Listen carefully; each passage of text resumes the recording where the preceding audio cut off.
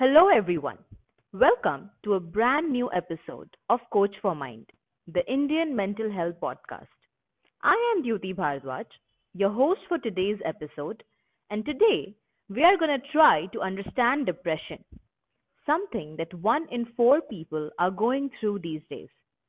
We hear about it a lot, but today we are also going to learn to identify the various signs of a depressed mental state and look at the clinical treatment available. And we will break it down for you so that all the why, what, and how about seeking professional help gets crystal clear in your mind so that you can take steps towards your healing process.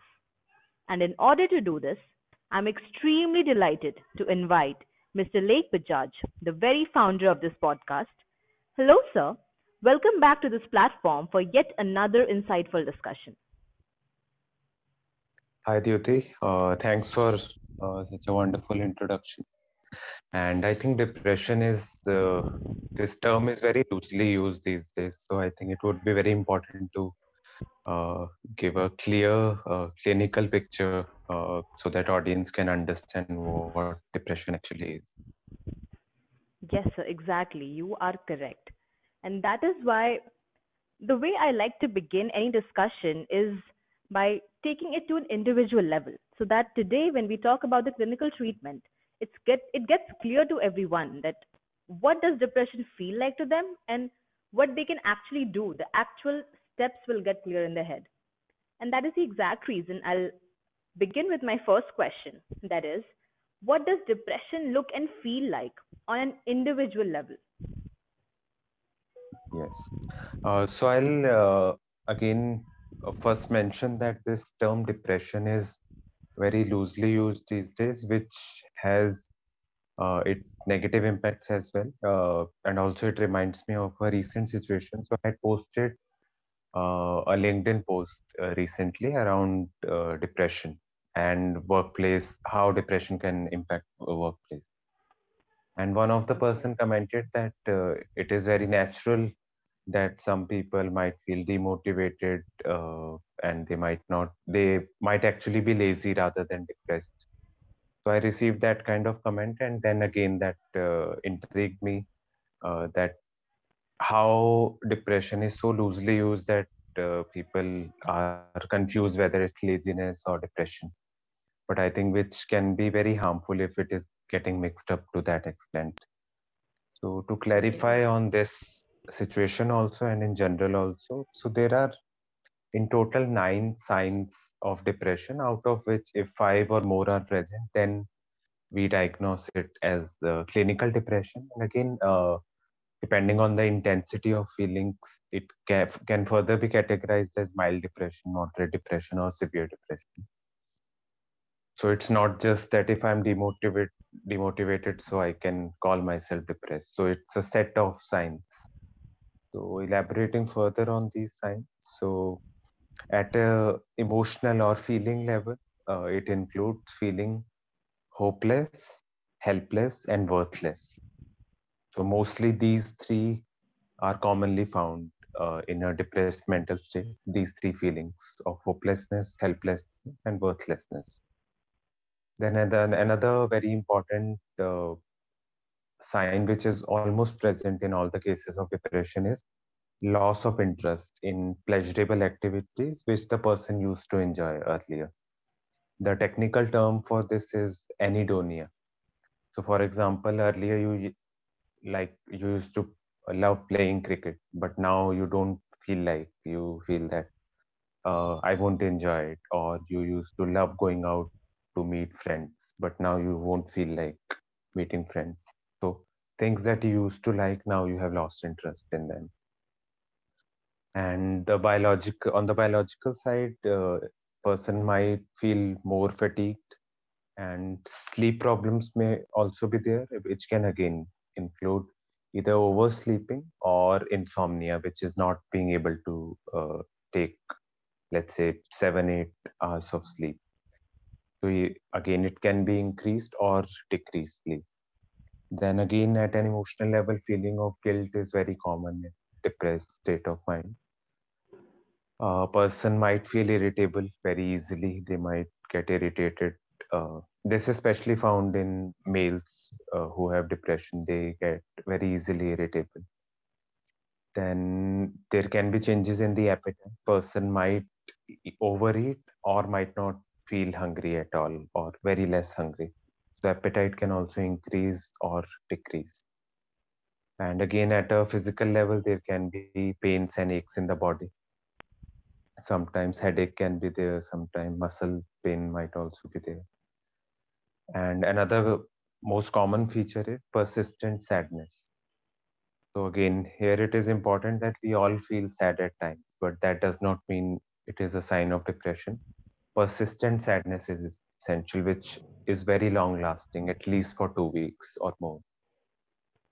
And last Okay. sign is So, there can be suicidal thoughts or suicide attempts, which again, these I mentioned about signs. So it's not that if a person is depressed, all these must be present. So even if five or more are present, then it can be diagnosed. But again, diagnosis should always be given by a mental health professional. Self-diagnosis can be harmful. Yeah. so sir, like you mentioned these various signs of depression. One question that I had was when you mentioned about persistent sadness.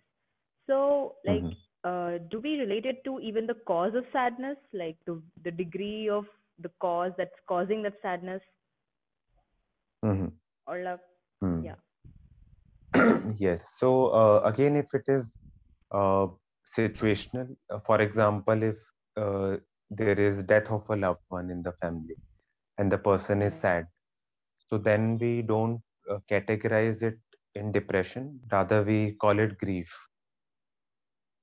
And counseling can be sought for grief as well, but it is uh, grief rather than depression. okay. And like when we hear celebrities coming forward and talking about their mental health to break the stigma, I heard long Mm-hmm. back when Deepika Padukone said that there was a time in her life that she didn't want to wake up. She didn't want to see the Mm-hmm. bright sun of the day because that would made her feel even more worthless or scared. So Mm-hmm. this sounds like a sign of depression. Have you come across Mm-hmm. a patient or a client who claims or Mm-hmm. who feels that he's depressed, but according to you, like clinically, he's not depressed? I think it's the other way around. Mostly that because the stigma with this term is so much that people rather stay in denial rather than acknowledging that they might have Okay. depression. Otherwise, loosely, the other extreme is it is used around very loosely that today I'm feeling depressed and tomorrow it might become better. So that is not depression. So that's why the term persistent is very important. That it should persist at least for 2 weeks, and then again the Yeah. diagnosis should always be given by a professional. Okay. So, how are the different stages of depression classified, and which one of these actually require professional help, as you mentioned? Stages. So first stage, there are four stages in total. First one is referred to as origin, which can be an event or a trigger that might, for example, death of someone or loss of a relationship, for example, a breakup or a divorce, or ongoing family issues or certain issues in with respect to career, which might originate a feeling of sadness. Now, at this point, again, this is not depression, this is feeling sad or feeling depressed. So right now, at this stage, we can't call it depression because all of us would feel sad at any of if any such situation happens with us. Now, the second stage which comes is called establishment, where these feelings starts to settle into all aspects of our life, as if it becomes a norm to always feel sad and low and not feeling like doing much. And the person starts to uh, their interest in various aspects which they used to enjoy starts to reduce. It's not that they are completely not interested in those activities, it starts to reduce. So the second stage is called establishment. Then third stage comes where we can actually diagnose the person, which is referred to as lack of interest. Now the person has like almost lost interest in those activities which they used to enjoy, be it playing a sport or going out with people or any hobby that they used to enjoy. Now they don't derive pleasure from those activities. And then fourth is like usually very, not all people who with depression reaches fourth stage, but some who do, they are usually diagnosed as moderate or severe depression. This is referred to as abandonment of obligatory activities. So things that we usually do, our work, our studies, our household work, our personal self-care. So they stop doing even these activities, even like taking a bath, getting up in the morning, doing your regular rituals, your work, your household work. So when the person starts to abandon even these activities, then it is either moderate or severe depression. Yeah. Okay. So, like you've such very beautifully and simply described the signs and the various stages of depression, and you've also mentioned that which one of these will actually need a professional help, so that it will help our audience to prevent being in a state of denial and have more clarity on how to proceed with the healing Mm. process. And that is why my next question comes, that what is the clinical or therapeutic treatment available, and how can one actually reach out for help? Yes. So, so in case, let's say, any person is able to relate to these signs, either through our podcast or in general when they read about signs of depression, if they relate to, and it can happen that all of us would relate to some of these symptoms, but that doesn't mean that it is depression. But if you are able to relate to most of these symptoms, then one should consult either a psychologist or a psychiatrist to get a clear diagnosis. And then mode of treatment, two most common mode are, one is talk therapy, which is done by a psychologist, and the other is medication, which is prescribed by a psychiatrist. And even in India, this difference, some people don't know that psychiatrists and psychologists are two different professions. One is Yeah. for medication and the other is for talk therapy. So mostly, if the depression is at a mild to moderate level, then only talk therapy works fine.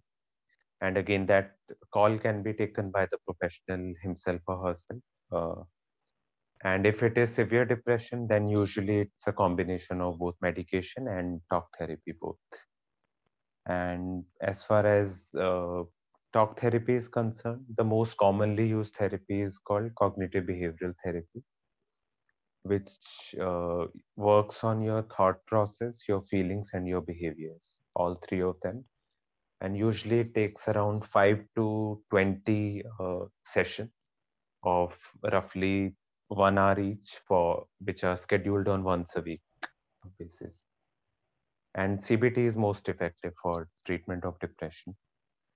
And with respect to medication, again, psychiatrists usually prescribe a particular kind of mix of medication for 2 or 3 weeks. Then they see how much effective they are. Then they accordingly they might change the dosage or the medication. And again, the course goes on for at least 1 or 2 months. Third Okay. So it is. component, which is not treatment per se, but more of lifestyle changes which can support the treatment, are, one is physical exercise, second is having a good emotional support system from friends and family, and usually it's a combination of all these that helps to come out of depression.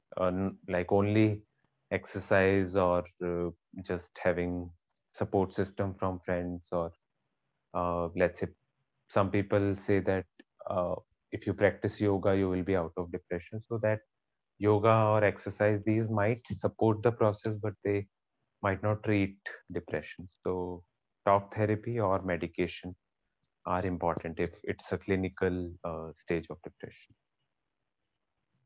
Okay. So you very rightly mentioned that yoga and meditation might not actually help you treat depression clinically, because many people, I guess, believe, because they are in the state of denial, they somehow there's a Mm, resistance, I think, especially in mm, India, I'm not sure, of going out mm, or reaching out to a professional for help, mm. True. right? And even So this yeah. word depression is so scary. Like even when I work with my clients and at any stage, if they ask for a diagnosis or if I give them a diagnosis, then that session sometimes is very heavy. That term comes with so much social stigma that client feels कि मुझे ये क्या हो गया. But it's not actually, Yeah. depression is not that big of a deal. If proper treatment is taken, it like one can come out of depression within few months. But it feels as if Wow. कि कुछ बहुत बड़ा हो गया. And uh, yeah, so it comes with a lot of social burden, term depression. Yeah, exactly. And I guess that's exactly what we are trying to do here, to reduce the Hmm. stigma around it so that people can be more comfortable. Yeah. Okay. So, like as you mentioned that there is one part of the treatment that medication is required, and the other part is the talk therapy, and where Hmm. you also mentioned about CBT, and that Hmm. sounds quite interesting to me. So, like, can you share something like how does a counseling session or a talk therapy session look like, or how does it actually help someone heal through depression? Hmm. Yes. So I'll like very systematically if I describe. So depression is a combination of three factors uh, at the level of thought, at the level of behavior, and at the level of emotion. Like we also saw in the signs of depression, we have recurring negative thoughts, we have persistent sadness at the emotional level, and behaviorally, we might withdraw from people or activities that we usually do. So depression affects all these three components, and they are also interlinked. If you are thinking too many negative thoughts, your emotional state would come down. You will further start withdrawing from activities and people, which further would increase your negative thoughts. And it's like a loop. The three like impact each other, and it's like a downward spiral. And in cognitive behavioral therapy, we start an upward spiral, if I may use that term. So we address the negative thoughts by challenging those negative thoughts with more rational and functional thoughts. So we do initially we do it in the session, and later we also give some structured homework to process those negative thoughts. On not initially, but after a while, the negative thoughts, their hold on the person's state of mind starts to reduce, and they are able to see things in a more healthier or more rational way. Then their mood starts to improve, their behavior starts to improve, and the positive spiral, upward spiral starts. Again, the whole process can take a little longer. It might not happen in one session, but broadly, in a very layman's language, this is how it works. Okay. That was quite interesting for me to even Mm, understand that how does the process look like, because people out of fear many times try to avoid this, and when they see the ease and the nature of the process, which might actually help them heal through depression, they might be more willing to approach this with a good mindset, with a more accepting mindset, I think so. mm. Yeah, I would also add that this whole process brings a lot of self-awareness. Otherwise, you are just Okay. reacting and to your negative thoughts, believing them to Yeah. be the whole reality. But when we start to challenge those negative thoughts or look at them more functionally and more rationally, you also become more aware of your own thought patterns, behavioral patterns, emotional patterns, which not just for depression, but in the long run, it changes your perspective about uh, how you see, look at yourself, or look at other people, or look at life in general. Wow. So, like, can we also say that, as it's mentioned in many spiritual texts as well, like being more objective, like instead of being a part of the drama that's going on, coming out of it and Hmm. being able to look at it more objectively, Hmm. right? Yeah. And Okay. mindfulness is the term that is to be more mindful of your thoughts, more mindful of your actions, more mindful of your feelings. Yeah. So Wow. definitely. Mm. And as far as I've heard about it and read about it in many places, mindfulness is quite a beautiful process when you're even I've heard of mindful eating and Hmm. just being aware of your feelings and emotions. Hmm. So yeah, I guess this is quite beautiful. The whole process of healing can be beautiful if people are more open to accepting the fact rather than staying in denial. Hmm. Hmm. So, Definitely. till now, yes. So till now, sir, like you have showed us the various signs that our audience can use to detect and to identify if they are in really in a depressed mental state, and the various help or the process of seeking help for every person on an individual level, and how does the process even look like? So I think this is the most important question that I'm going to conclude this episode with, that as a Hmm. clinical psychologist yourself, if someone feels like they're going through depression after hearing or listening to these signs and are scared to seek help, what would you like to say to Hmm. them? Hmm. Sure. Uh, so I think it's very important question, and just to like summarize the whole discussion. So one thing which I would mention is that first of all, to take away this burden of this term depression, uh, it's actually not that big of a deal if right treatment and support is sought. And it's like there are a person is surrounded by black clouds, and if you seek right support and right treatment, these days of black clouds will pass. In fact, I would also recommend our audience that just go on YouTube and search this term, Black Dog Depression. So it's a 7-8 minutes video on depression, and it very beautifully captures the whole, metaphorically captures the whole understanding of depression. So they in that video, it's an animated video. They call it that depression is like a black dog, which increases in size and takes over your entire life. But if you seek the right treatment and right support, that dog size of that dog can be will become very smaller, and it it won't take over your entire life. It will become like a very small aspect of your life. And so, secondly, I would say that again, first of all, it's important to acknowledge that okay, there might be signs which could be depression, to get a diagnosis from a mental health professional, get the right treatment, and also seek support from your loved ones. And depression is not our enemy. If we treat it rightly, it can give us a lot of insights about life. It will end up making us much wiser and much mature, and might help us to understand what we deeply value and what is deeply meaningful for us. And it can actually make our life much better than earlier. Wow, that is so beautiful and so well said. If we are able to look at it in such a beautiful aspect, in such a way that we are going to emerge out stronger than we were ever before, if we have the courage to pass through these black days with help, seeking help from our friends, from our relatives, professional help, it will eventually make us a Mhm. better human being in the process.